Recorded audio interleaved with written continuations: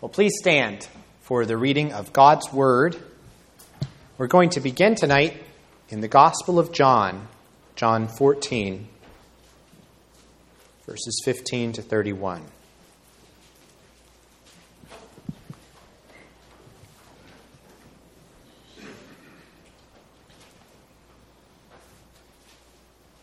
Then our sermon text will be Psalm 54.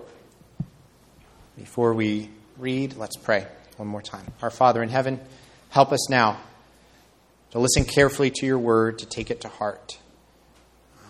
Lord, let your word be like that rain that comes down from heaven, waters the earth, and makes it bring forth, sprout, and flourish. Don't let it return void. Let it accomplish that which you have sent it out to do. We ask this in Jesus' name. Amen. John 14, verses 15 to 31. Jesus speaking, "If you love me, you will keep my commandments. And I will ask the Father, and he will give you another helper to be with you forever, even the Spirit of truth, whom the world cannot receive because it neither sees him nor knows him. You know him, for he dwells with you and will be in you. I will not leave you as orphans. I will come to you. Yet a little while, and the world will see me no more, but you will see me. Because I live, you also will live. In that day you will know that I am in my Father, and you in me, and I in you. Whoever has my commandments and keeps them, he it is who loves me. And he who loves me will be loved by my Father, and I will love him and manifest myself to him." Judas, not Iscariot, said to him, "Lord, how is it that you will manifest yourself to us and not to the world?" Jesus answered him, "If anyone loves me, he will keep my word, and my Father will love him, and we will come to him and make our home with him. Whoever does not love me does not keep my words, and the word that you hear is not mine, but the Father's who sent me. These things I have spoken to you while I am still with you. But the Helper, the Holy Spirit, whom the Father will send in my name, he will teach you all things and bring to your remembrance all that I have said to you. Peace I leave with you. My peace I give to you. Not as the world gives do I give to you. Let not your hearts be troubled, neither let them be afraid. You heard me say to you, I am going away, and I will come to you. If you loved me, you would have rejoiced, because I am going to the Father, for the Father is greater than I. And now I have told you before it takes place, so that when it does take place, you may believe. I will no longer talk much with you, for the ruler of this world is coming. He has no claim on me, but I do as the Father has commanded me, so that the world may know that I love the Father." Amen. Let's turn now to Psalm 54.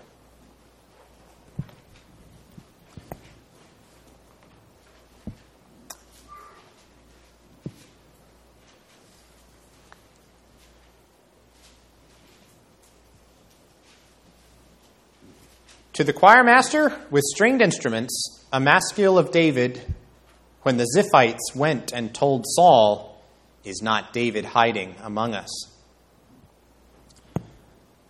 O God, save me by your name and vindicate me by your might. O God, hear my prayer. Give ear to the words of my mouth. For strangers have risen against me. Ruthless men seek my life. They do not set God before themselves. Behold, God is my helper. The Lord is the upholder of my life. He will return the evil to my enemies. In your faithfulness, put an end to them. With a free will offering, I will sacrifice to you. I will give thanks to your name, O Lord, for it is good. For he has delivered me from every trouble, and my eye has looked in triumph on my enemies. Amen. You may be seated.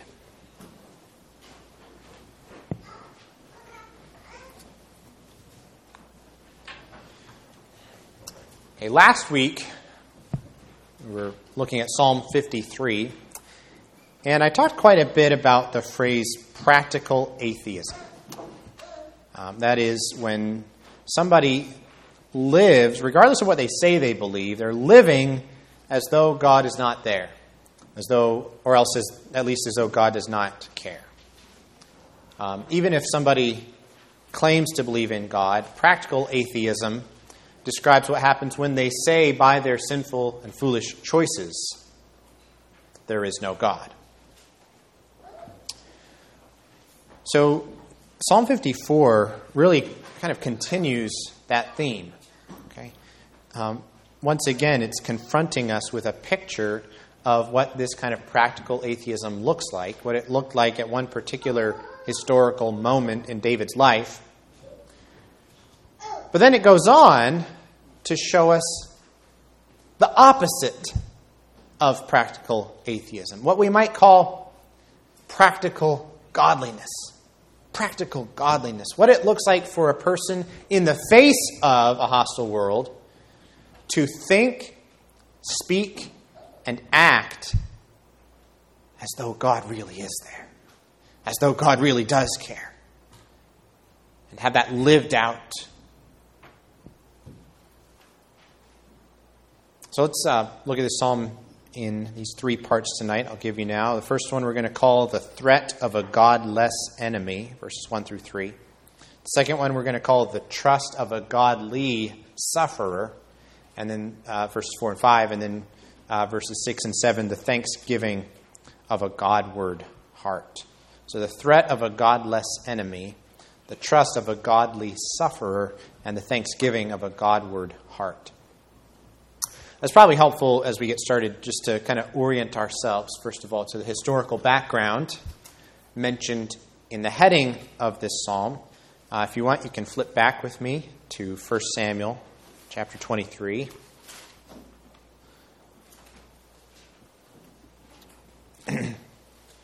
King Saul has gotten into his head that David, who's actually quite loyal to him, somehow wants to overthrow him.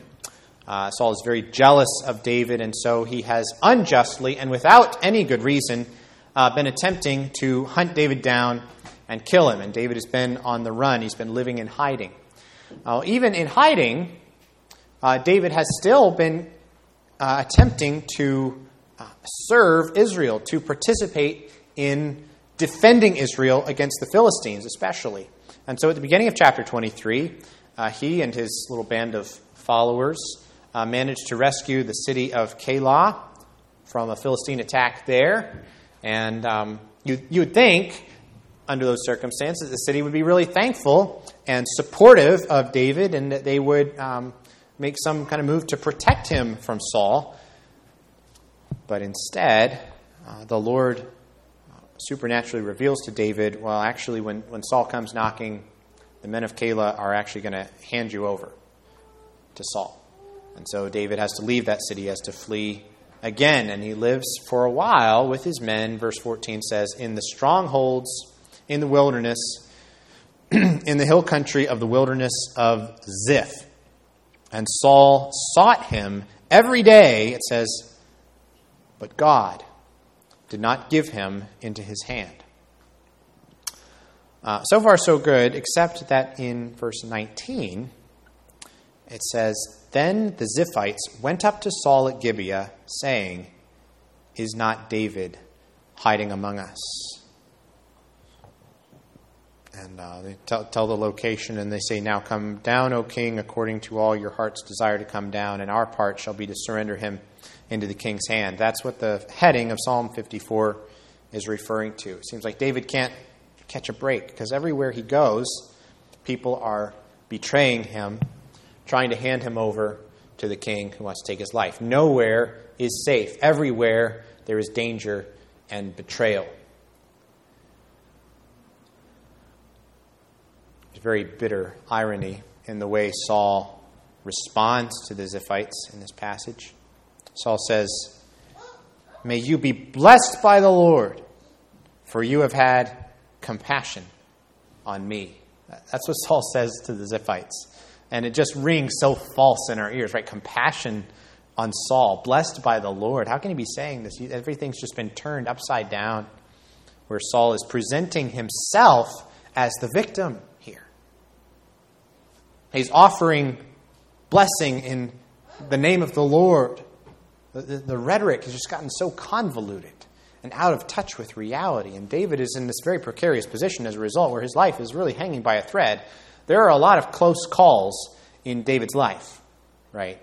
He's no stranger to being, in danger of his life. But this may be one of the closest calls, right? Where you have this very dramatic scene where David's on one side of the mountain and Saul is on the other, and David's trying to march around to get away from Saul, and Saul's trying to march around the other side to catch up with David, and Saul and his men are closing in. They are about to get him.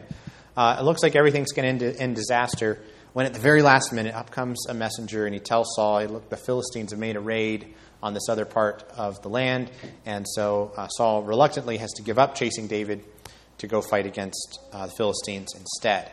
That is the context, that is the history, the experience out of which this prayer arises, this cry for help in Psalm 54. O God, save me by your name and vindicate me by your might. Notice David's not only looking to be rescued, he doesn't want to die, he doesn't want to be captured by Saul, but he's also looking to be vindicated, because he knows he's being falsely accused, that Saul is hunting him down for something he hasn't even done. And so he's looking to the Lord both for safety and for God to show David's innocence. I want to slow down here on that first line and ask, what exactly does it mean when he says, save me by your name? That's kind of a curious phrase, isn't it? Save me by your name. How can a name save somebody? A name's just a word, right? Well, no, not right. Because when the Bible talks about God's name, it's not just talking about the words that we use to name him. God's name is talking about God himself in all of the many ways that he's revealed himself. Everything that God's words and God's actions tell us about his character, tell us about who he is, about what he's like. All of that wrapped together is wrapped up in what the Bible refers to as God's name. It's a very rich sense of God's name, as in the third commandment. It says, don't take the name of the Lord your God in vain.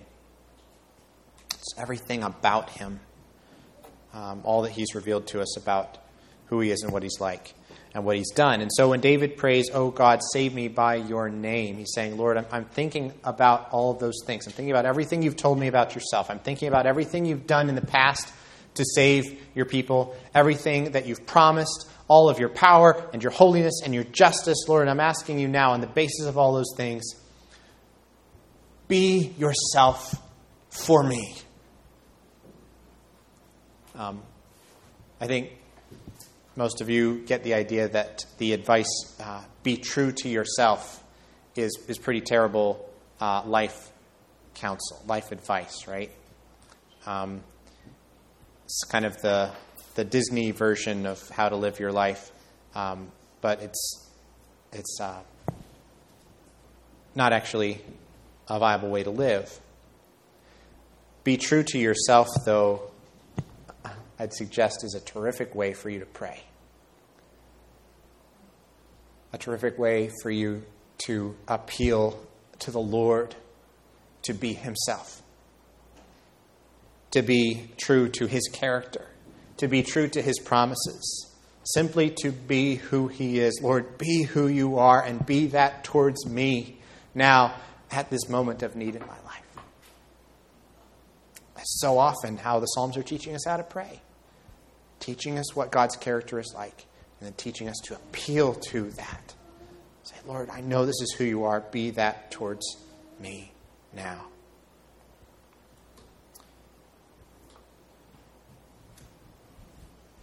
In verse 3, David gives the reason that he's crying out, what the present problem is. He says, "For strangers have risen against me. Ruthless men seek my life." It's a pretty good description of the people of Ziph and also the people of Keilah before them. Doeg the Edomite, the chapter before that. We heard about Doeg a few Psalms ago. And of course, all of those people are beholden to the most ruthless enemy of all, which is King Saul, the kind of ringleader of this ring of people threatening David's life. And here's what all of those people have in common, every last one of them. They do not set God before themselves. The end of verse 3. They do not set God before themselves. Many of you here have a high regard for the late, great R.C. Sproul, and will be familiar with his love of the Latin phrase coram Deo, which means before the face of God. Before the face of God. This phrase is a reminder that all of life, every moment and every area of life, is lived out every day in God's presence, under God's watchful eye, before His face. Coram Deo. This is what Hebrews 4:13 is teaching when it says that no creature is hidden from His sight, but all are naked and exposed to the eyes of Him to whom we must give account. So the big question comes to how you're going to live your life is, are you wisely and intentionally keeping yourself conscious of that great fact when you think about your own life? It's simply an inescapable fact that our lives are coram Deo, before the face of God. There's no escaping that. Whether we notice it or not, whether we admit it or acknowledge it or not, it simply is the facts. Those are the facts. We are coram Deo. The question is, have we turned our own attention Godward? Have we looked in His direction? Have we looked into those eyes that are looking at us and searching us and scrutinizing us? And have we set Him squarely before our attention? Is God before my face? Now, this is what David's enemies have not done. See, by colluding with Saul, in spite of David's innocence, they're showing, well, they've set Saul before their face. They're mostly interested in what Saul thinks, Saul's opinion, the way that Saul can reward or retaliate against them, and they're more concerned about that than what the Lord thinks and how the Lord may respond to their actions. In other words, to use that phrase from before, they are living out a practical atheism. They're like the fool from last week who says in his heart, there is no God. They have not set God before themselves. Okay, so how is David going to respond then? Of course, there are many ways he could respond. One way he could respond is to meet these people on their own level, to kind of fight fire with fire, to buy in to the same might makes right kind of attitude that Saul has been living by at this point in his kingship. Okay, Saul, if that's what you want to play, then two can play at this game, right? But instead, David takes a very different path. Verses 1 through 3, he has described the threat of a godless enemy. But in verses 4 and 5, we get to see in contrast the trust of a godly sufferer. And I've intentionally, if you have one of the printed outlines, I've intentionally put those kind of awkward hyphens in the middle of the words godless and godly and Godward, and to bring out an important point that the defining factor shaping our lives and our destinies is our relationship to God. Are our lives kind of set up in a godless way, that practical atheism, they do not set God before themselves? Or are we living our lives consciously embracing that coram Deo dynamic, deliberately setting God before ourselves in the way that we think and speak and make choices? And so in response to the godlessness of the attacks against him, David responds with the opposite attitude. He, for one, is going to set God before himself. He is going to fill his mind. He's going to fill his imagination, his outlook, his words, his prayers with the truth about who God is, what God is like, what God has promised. Who is God? God is my helper, David says. The Lord is the upholder of my life. David is recognizing that his safety, his well-being, his whole future, all of these things do not depend on his ability to match force with force, or treachery with treachery, or his ability to play the game, this military and political game that Saul's been playing against him. Instead, David is operating by an entirely different set of rules, a different way of approaching life. He is seeking to be God-centered in his thinking, to set as primary in his outlook on life the character and the promises of God.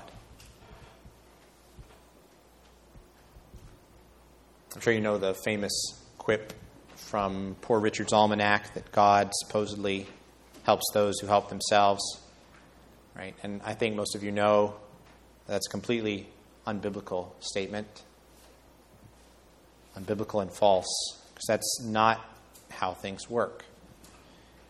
Here what you see is a helpless David, vulnerable, betrayed, exposed to defeat and death. He's completely unable to help himself. And that is when David turns in faith towards God. And he sets God before himself and he says, look, God is my helper. God helps the helpless. God helps those who cannot help themselves and who acknowledge their need and turn to him to fill it.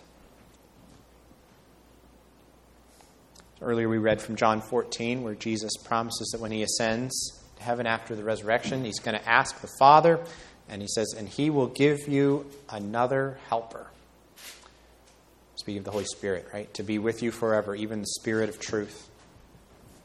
See, God has seen us, sinners, in our helplessness and our need, unable to help ourselves, in our guilt and our sin and our shame, like we talked about this morning. And so what has he done? He has sent us help. Help from heaven. Think of Ephesians 2. You were just not needing a little leg up in life. You were dead. You were dead in the trespasses and sins in which you once walked. But God, being rich in mercy, because of the great love with which he loved us, even when we were dead in our trespasses, helpless, unable to help ourselves, that is when he helped us. That is when he made us alive together with Christ. By grace you have been saved. Behold, God is your helper, people of God. The Lord is the upholder of your life. And it's because of that very basic, just rock-bottom confidence in God's care for him and God's goodwill toward him. That is why David is able, then, practically, when he goes out and has to actually live, he's able practically to make the choice not to play by the rules of Saul's kind of ruthless, kind of Machiavellian power game of intrigue and betrayal. Instead, he's able to trust God as his judge, to trust God as his avenger, to trust that God is the one who will return the evil to my enemies. In your faithfulness, put an end to them. And if you go back to the history of 1 Samuel that I was talking about earlier, that's exactly what you see happen in the very next chapter. Chapter 24 is where you see Saul accidentally put himself right in David's hands in the cave. And David has this golden opportunity to end it right then and there, to take Saul's life with the greatest of ease. And instead he says, no, I'm not going to do that. The Lord forbid that I should do this thing to my Lord, the Lord's anointed, to put out my hand against him, seeing he is the Lord's anointed. Do you hear how God-centered his thinking is in that crucial moment of his life? And what David chooses to do and the reason he chooses to do it. That is the decision of a godly man who has set God before himself, where God is at the center of his vision. It's the opposite of the godless people who won't set God before themselves. It's because David has set God before himself, because God is at the center of a spiritual vision, because it's his opinion that matters most to David. It's his power and help that David is ultimately counting on. That is how David practically can make that really excruciating choice to pass up that golden opportunity, to do the right thing under tremendous pressure to take right and wrong into his own hands and try to save himself. But he doesn't do that. He doesn't do that because he is living that God-centered life of faith. He is trusting practically in God's help, God's justice. It's worth asking here. You may be wondering, how can I get there from here? How can I develop a more God-centered, godly outlook on life? How can I practically set God before me? What does that look like? Well, the answer to that is not very complicated, really. It's pretty simple. It's not to say that it's easy, because it's not easy. There's a lot both inside your own heart and outside you in the world kind of pulling in the opposite direction. A lot of drag, a lot of gravity keeping us from doing these things. But I'll tell you, the answer, again, it's not complicated. It's really found simply in a deeper and deeper immersion in what we often will call the means of grace. And when we talk about the means of grace, we're just talking about the tools that God has connected his promises with. How has God promised to work? How has God promised to help us to grow?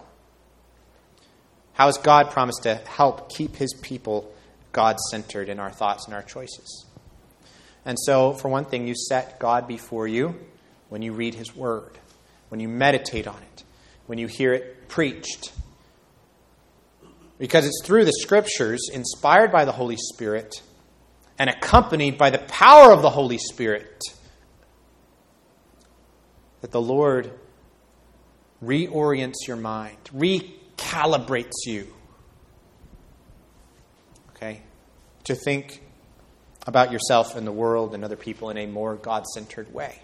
This is God's tool. It's the way he has promised to do it. He's through his word, he is recentering your imagination, your vocabulary, your moral compass. He's recalibrating you according to the deep reality of the way things really are. With him as your creator and your king, and you as his servant and his child, you as a needy sinner saved by grace, and God as your helper and the upholder of your life. You look daily into the mirror of the Word of God. You find there the truth. Will shape your thinking and more bear this fruit in your heart of a more God-centered way of life. Thinking about other means of grace, think about what happens when you pray. When you pray, what happens is you're practicing saying back to God all those things that he's been saying to you in his word. You're speaking to him, you're crying out to him, repeating in faith to him what he's just told you about who he is, about what he's like, about what he's promised. That's what it's like to pray according to the Word of God, to pray for things according to his will. It's bringing back to God what he said about himself. And again, like we said earlier, asking God, Lord, be true to yourself. Be who you are towards me right now. That's what David was doing in verse 1. Oh God, save me by your name. Lord, be who you are. Prayer is one of the most important ways for you to become a more God-centered, godly Christian. Prayer is not a way for you to get what you want from God.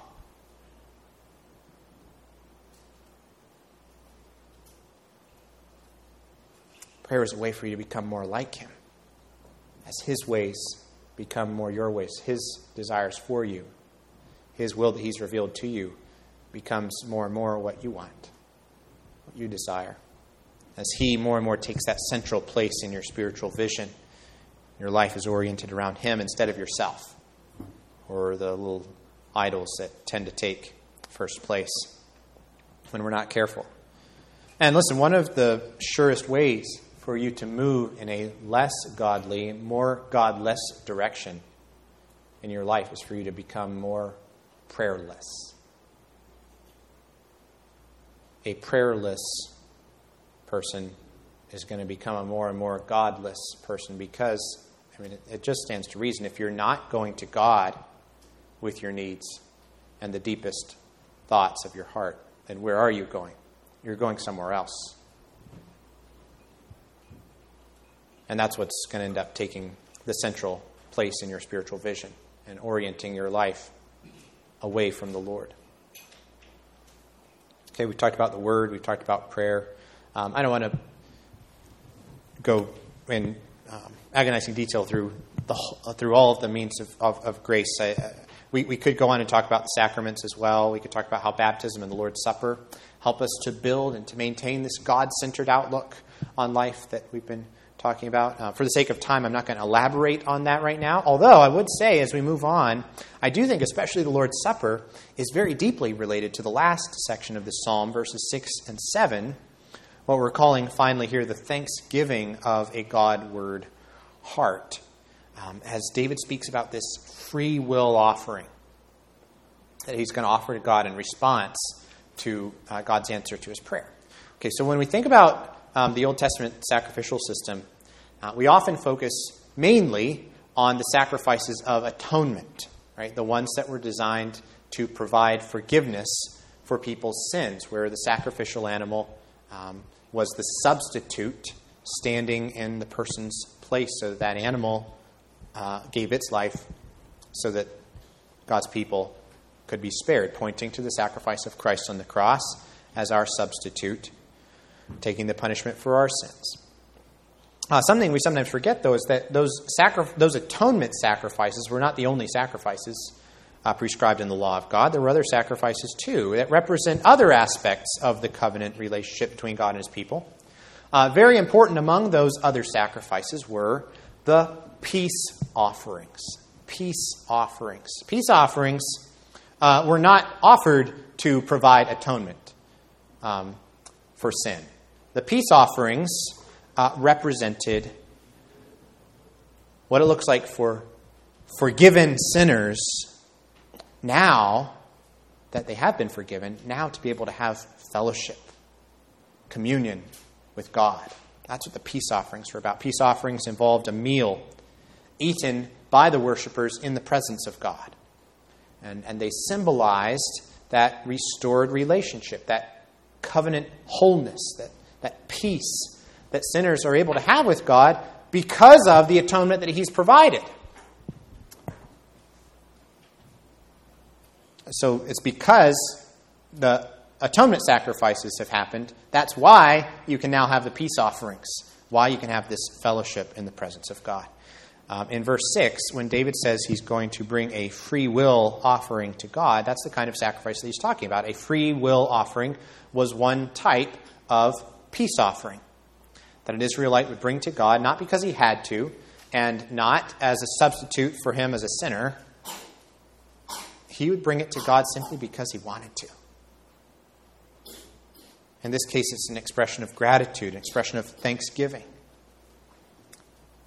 So just as at the beginning, David appeals for help to the name of God, God, save me by your name.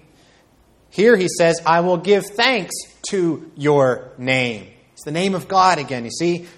Again, everything that God is, everything that God has done, everything God has revealed about himself, Lord, it is all so good. It's so good. And you've delivered me from every trouble, given me victory over my enemies. And so now I'm going to respond in worship. I'm going to respond in this overflow of grateful devotion, thankful praise. I'm going to offer the sacrifice that represents not my need for forgiveness. It represents the peace that I now enjoy with my God, who cares for me, who has heard my prayers, who's helped me in my time of need. See, this is, I think, the kind of sacrifice that Paul's talking about in Romans 12 when he says that we're to offer ourselves, right, as living sacrifices to God. not to provide atonement, not to suffer and die for our sins. That's not why we're supposed to be living sacrifices. That's not the point. That's what Christ has done in our place on the cross, so that we could be forgiven, so that we could have peace with God. But now that we have that peace with God in Christ, now that we know him as the helper and the upholder as our helper and the upholder of our lives, now we offer ourselves as living sacrifices in gratitude for all that he's done for us. See, through the sacrifice of Jesus, God has done something for us that we couldn't do for ourselves. He's taken these godless, self-centered people destined for hell, and he's turned everything completely around.